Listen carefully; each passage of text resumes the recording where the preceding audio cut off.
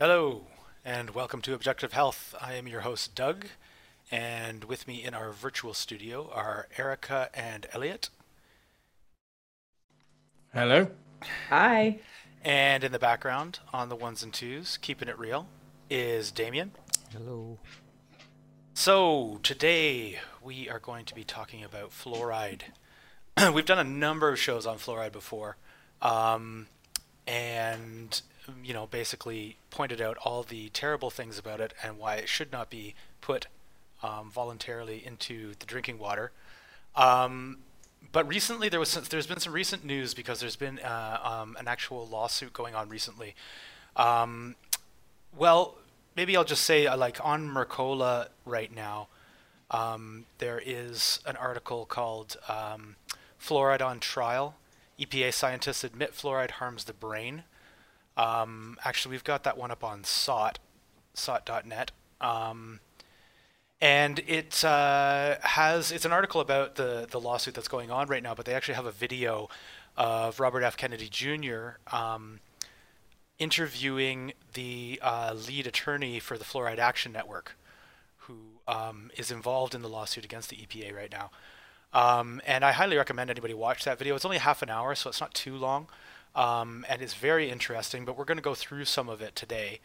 Um, so basically, it was a case where, for a long time, different groups have been kind of petitioning the EPA about fluoride in the water, bringing to their attention different scientific articles, studies that have been done showing the harms, the risks, that sort of thing, and have more or less been ignored. Um, the the current group that FAN, Fluoride Action Network, is kind of heading, use something called Section 21 of the TSCA, Toxic Substance Control Act, which actually allows citizens of non-governmental organizations to petition the EPA to remove toxic substances found to pose an unreasonable risk. So they used that to send a petition to the EPA, and this actually is currently the first one that has ever actually gone to trial, which began November 22nd of 2016. And the people behind it are FAN, so Fluoride Action Network, Food and Water Watch, Organic Consumers Association, American Academy of Environmental Medicine, International Academy of Oral Medicine and Toxicology, Moms Against Fluoridation, and several individuals on their own just kind of filed this petition. The petition was made on the grounds that there's a large body of research that demonstrates fluoride is neurotoxic, which the EPA currently does not recognize. They say that it's only toxic to the bones and teeth. Um, but they have found that it is neurotoxic in the range that water is actually fluoridated in communities. So the range that people are being exposed to constantly in these fluoridated communities are actually possibly suffering neurotoxic effects from that. So they included over 2,500 pages of scientific documentation detailing all the health risks.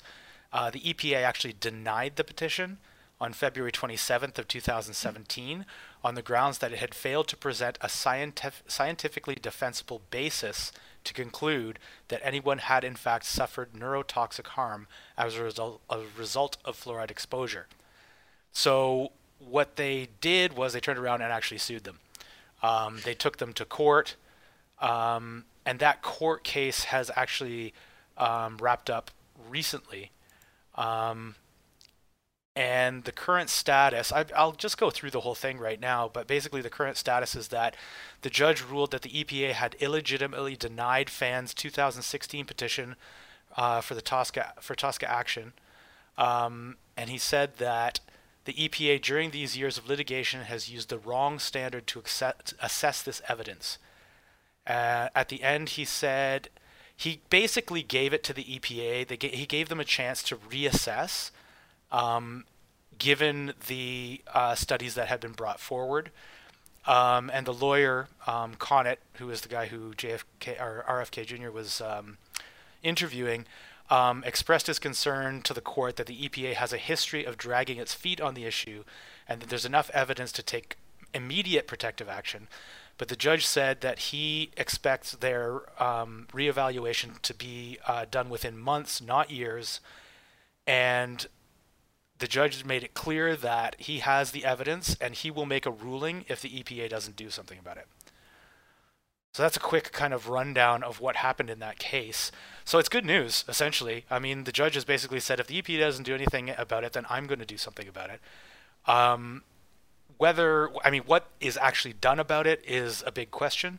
We don't actually know because if they just start getting a series of fines, they could very easily ignore the problem and keep on fluoridating the water in multiple communities where that's happening. But it's hopeful. At least there's a possibility that this might actually end water fluoridation in the U.S. I'm not a big believer in the EPA. I think it's interesting that this case is going through them. We've done, like fluoride in the past, a lot about the EPA and basically how they're beholden to big business and they're easily bought and paid for.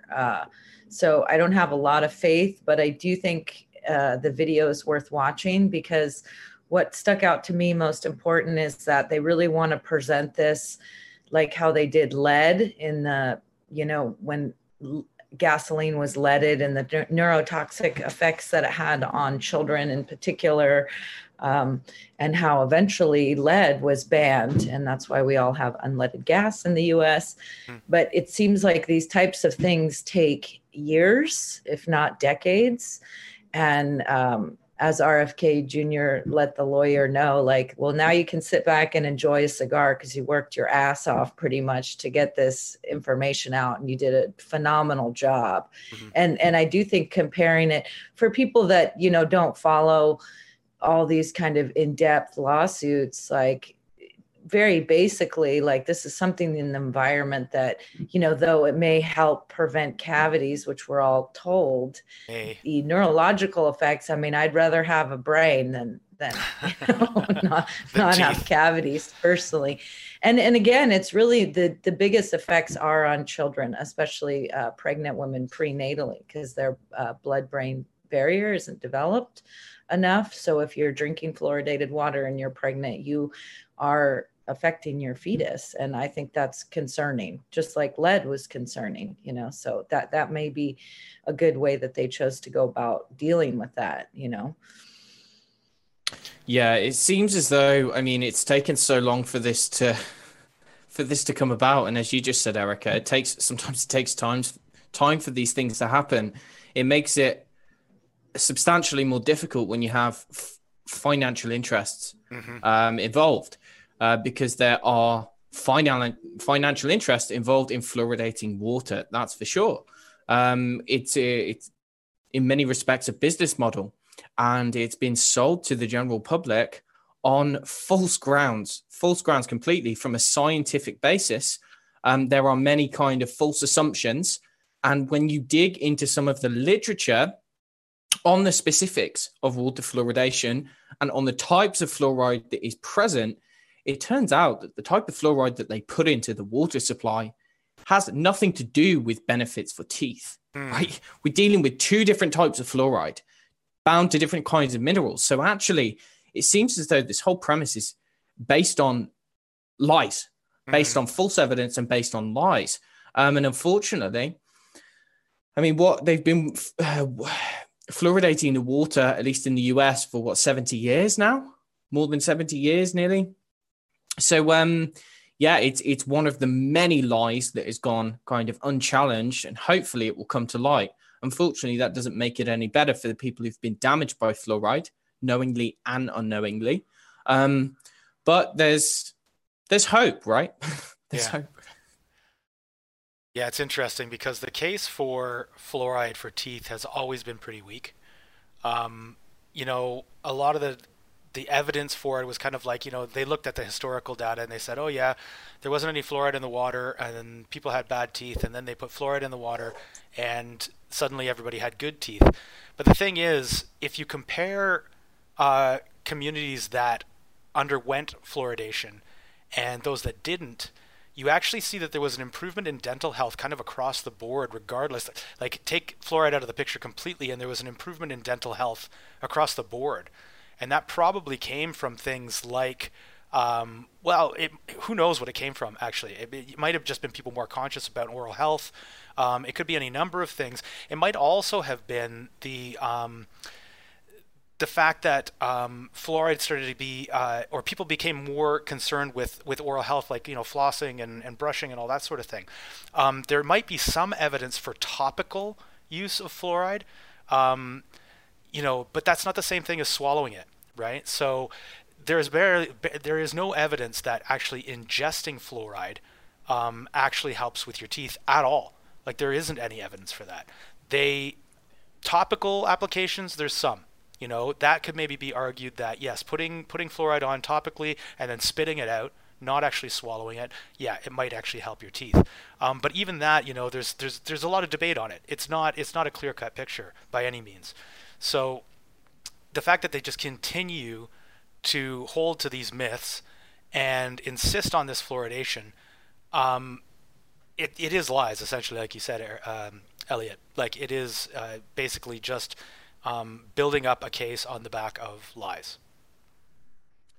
Yeah, looking at just some of the basics for the audience, and now bear in mind, I'm by no means an expert in fluoride chemistry. I think it's enormously complex. But based on the very, very, very basic chemistry of fluoride, and this is stemming from a very good article, it's a scientific paper called "The Physiologic Conditions Affect Toxicity of Ingested Industrial Fluoride."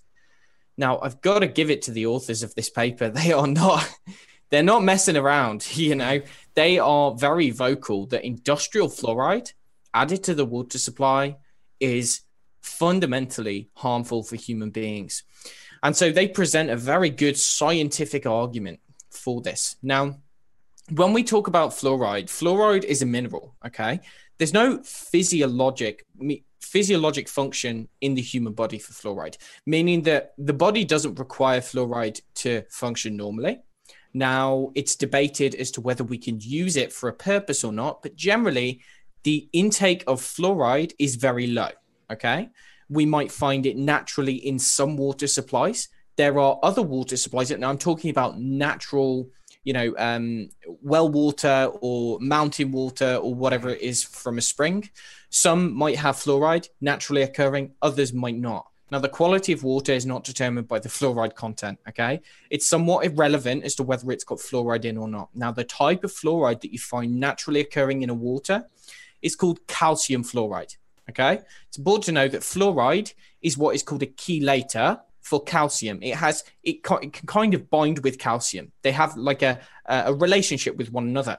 And so generally, calcium is bound very tightly with fluoride, and that's the type that we find naturally in nature, okay? Now, this is insoluble. What that means is that we don't absorb much of this at all, if any, okay? So the amount that you get in water is so minuscule, and the amount that's absorbed is so minuscule that it's, in many respects, it's irrelevant, right?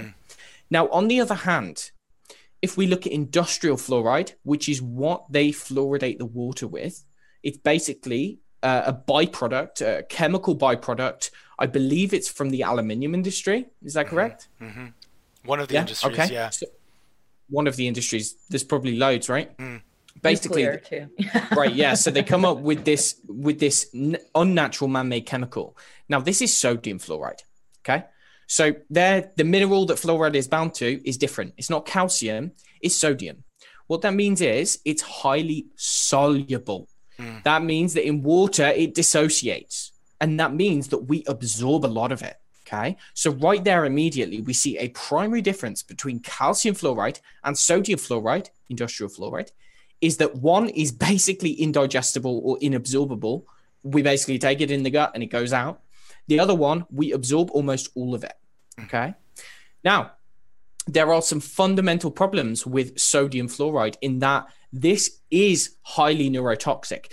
Now, the arguments which are based on this idea that fluoride is good for the teeth and that fluoride is not toxic is based on calcium fluoride. Because what they found is that the toxicity level for naturally occurring calcium fluoride is very, very, very low, meaning that you need a lot of it, a lot. I think it's 3,600 milligrams per kilogram body weight to experience a lethal dose, okay? Now, on the other hand, we compare that to sodium fluoride, and sodium fluoride, because you absorb so much of it, that means that the toxicity level is much, much, much higher.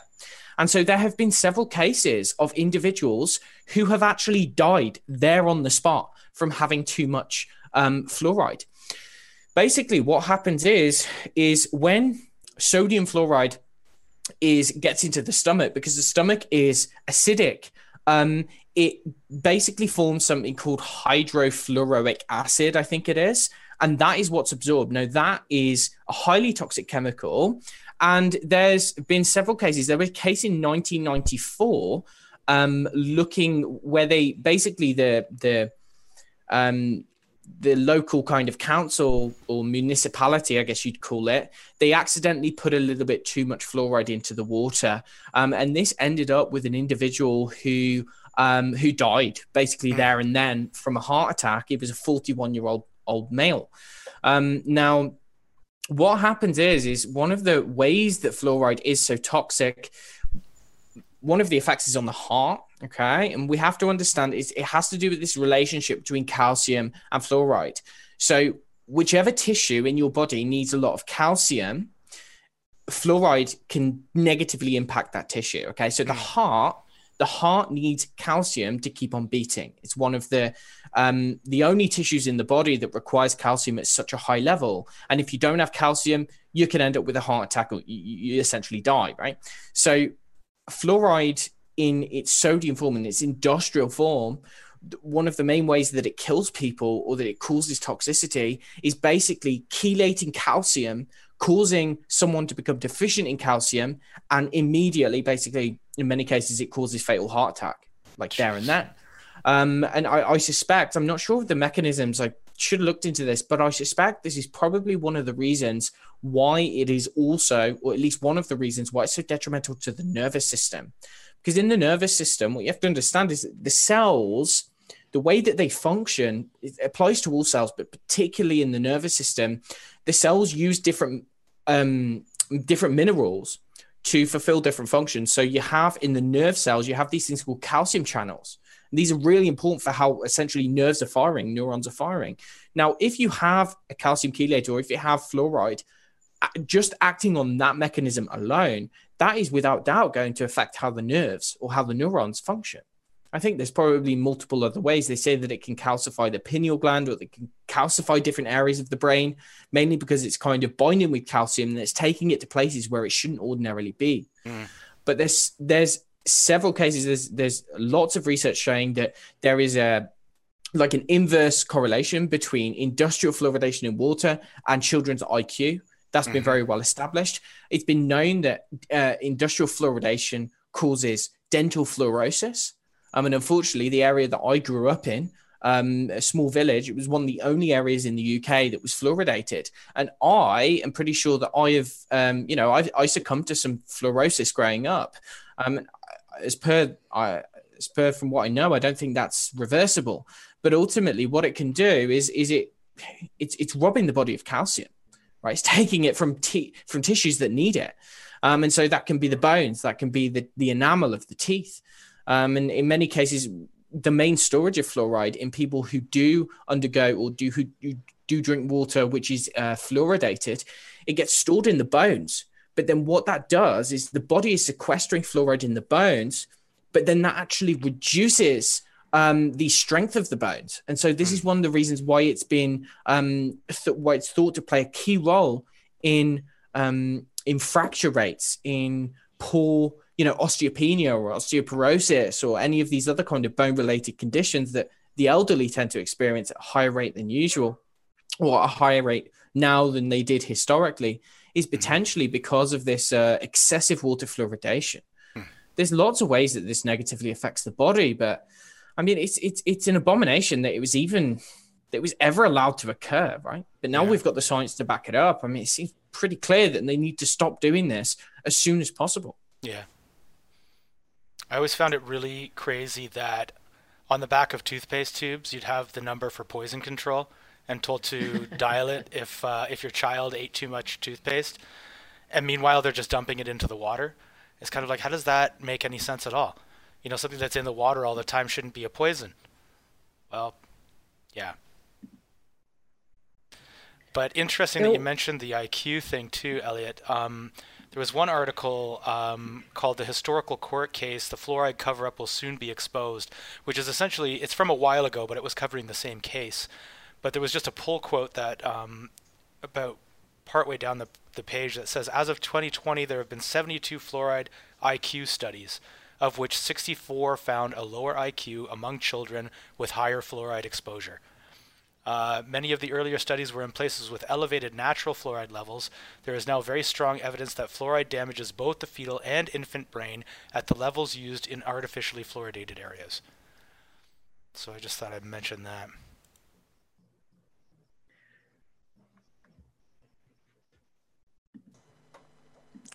Yeah.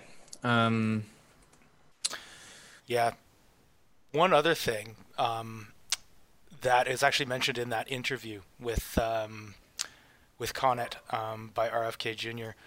He mentions that it's actually fairly well established. You can correct me if I'm wrong in this, Elliot, but I think it's fairly well established that fluoride actually decreases the effectiveness of the thyroid.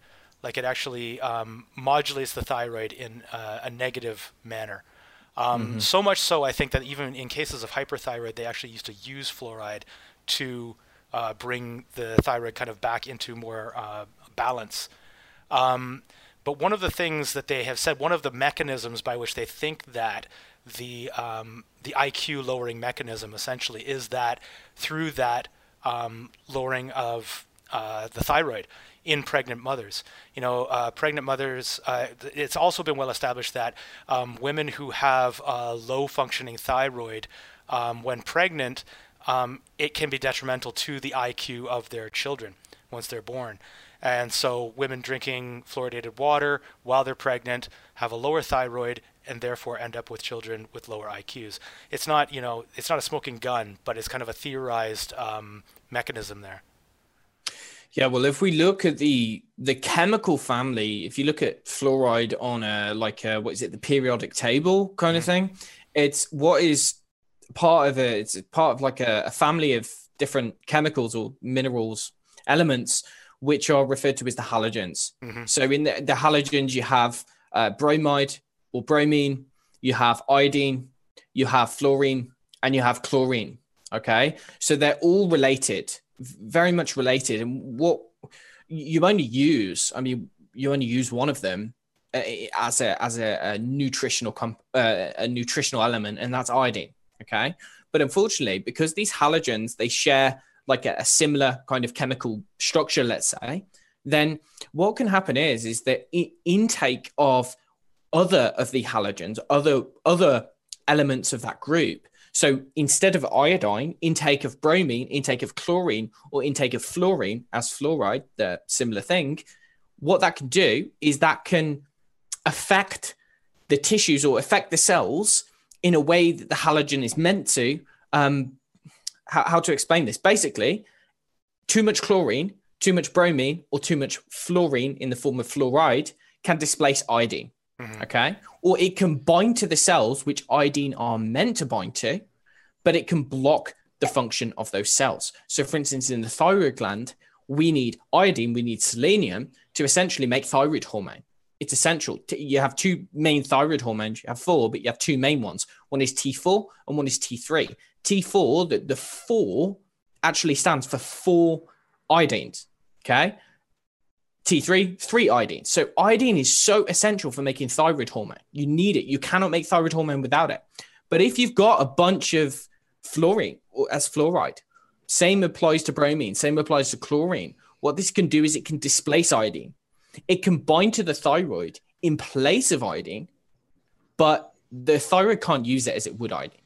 So this is a real problem. And yeah, that's an excellent point. I didn't mention that, but that I think is probably one of the other primary mechanisms by which fluoride harms the human body. And if we look at Hashimoto's thyroiditis, hyperthyroidism, thyroid conditions are skyrocketing, particularly in the US. So it's another reason to add to the list as to why the health of the general population is declining at such a rapid rate. You know, aside from all the other things we talk about on the show, I mean, there's countless different elements, countless different factors. Fluoride is another one to add to the list. Yeah. Well, there was also an article carried on SOT several years ago about fluoride poison in your tap water, and they talk about some other effects of fluoride on your body. So it accelerates the aging process, causes genetic damage, contributes to arthritis and joint pain, increases the incidence of cancer and tumor growth, and interrupts DNA repair. And one thing that was interesting, they were talking about as contributing to arthritis and joint pain. They're saying basically the first signs fluoride has poisoned your bones is that you have pain in your joints, which in the US is very common. And as you both were saying earlier, like almost every major city in the US has fluoride added to the water. It is like a state issue, community issue. I think in the video, they were saying that Portland is the only one that doesn't add fluoride to the water. But they were talking about this joint pain, and so many Americans have it, and doctors aren't making that connection. You know what I mean? That you're drinking fluoridated water. I mean, obviously, doctors aren't making a lot of connections, but there's true. It just seems like, you know, with these accelerated issues, especially in aging people, you would think that this type of information would be kind of key. Like, well, are you drinking fluoridated water? Maybe you should stop drinking, you know, start drinking bottled water, things like that. But it just seems so pernicious, you know what I mean, to accelerate the aging process. I mean, genetic damage. But again, as I was saying in the beginning, like, so you have fewer cavities. I don't know if that's... fewer cavities, but you're crazy. And you can't walk or move because your bones and joints are stiff. But you got a perfect smile. Yeah. Yeah, one of the things that I think is so egregious about this is that it is something that is just completely 100% unnecessary. Like, you know, a lot of the things we talk about on the show, it's kind of like, you know, other toxicities that are out there might be, you know, the result of some kind of industrial process or through farming or something like that with the glyphosate and all that kind of stuff. It's like people, they're ignoring the negative effects because they're getting some kind of benefit out of it. But the fluoride thing, it's like there is no benefit. There's nothing. It's like they're just adding it to the water for no reason. I mean, they say they have a reason, but there is literally no reason.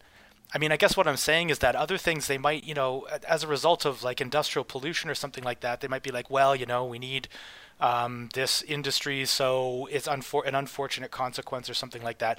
But with the fluoride, it's like there's nothing. There's no reason for them to be doing this, which is why it's like it has a special place in my heart. A little bit of hate there for this process. Or it could be, and you know, this is just a short point, we won't go much into it, putting on the tinfoil hat, like intentional.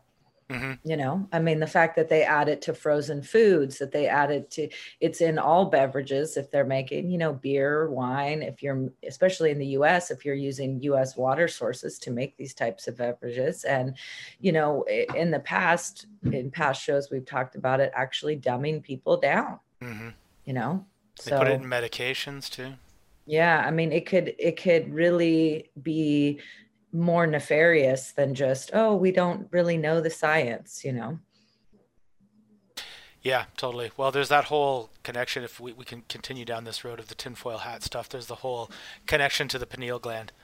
The idea that the pineal gland is actually what connects us to kind of higher I don't know, higher things. I won't go too much into that, I guess. But the idea that this element is actually calcifying that gland, making it less functional, cutting you off kind of from those higher influences. Maybe it's not by accident. We shall see, right? In the age where slowly things are being revealed, you know. Yeah, yeah. Well, I guess that's probably what we had to say about fluoride this week. Unless you guys had anything you wanted to add. Fluoride is not good. Bingo. Yeah. All right. And on that point, thanks so much for joining us, everybody. Be sure to like and subscribe if you so desire. We will be back next week with another fantastic show. Talk to you soon. Bye.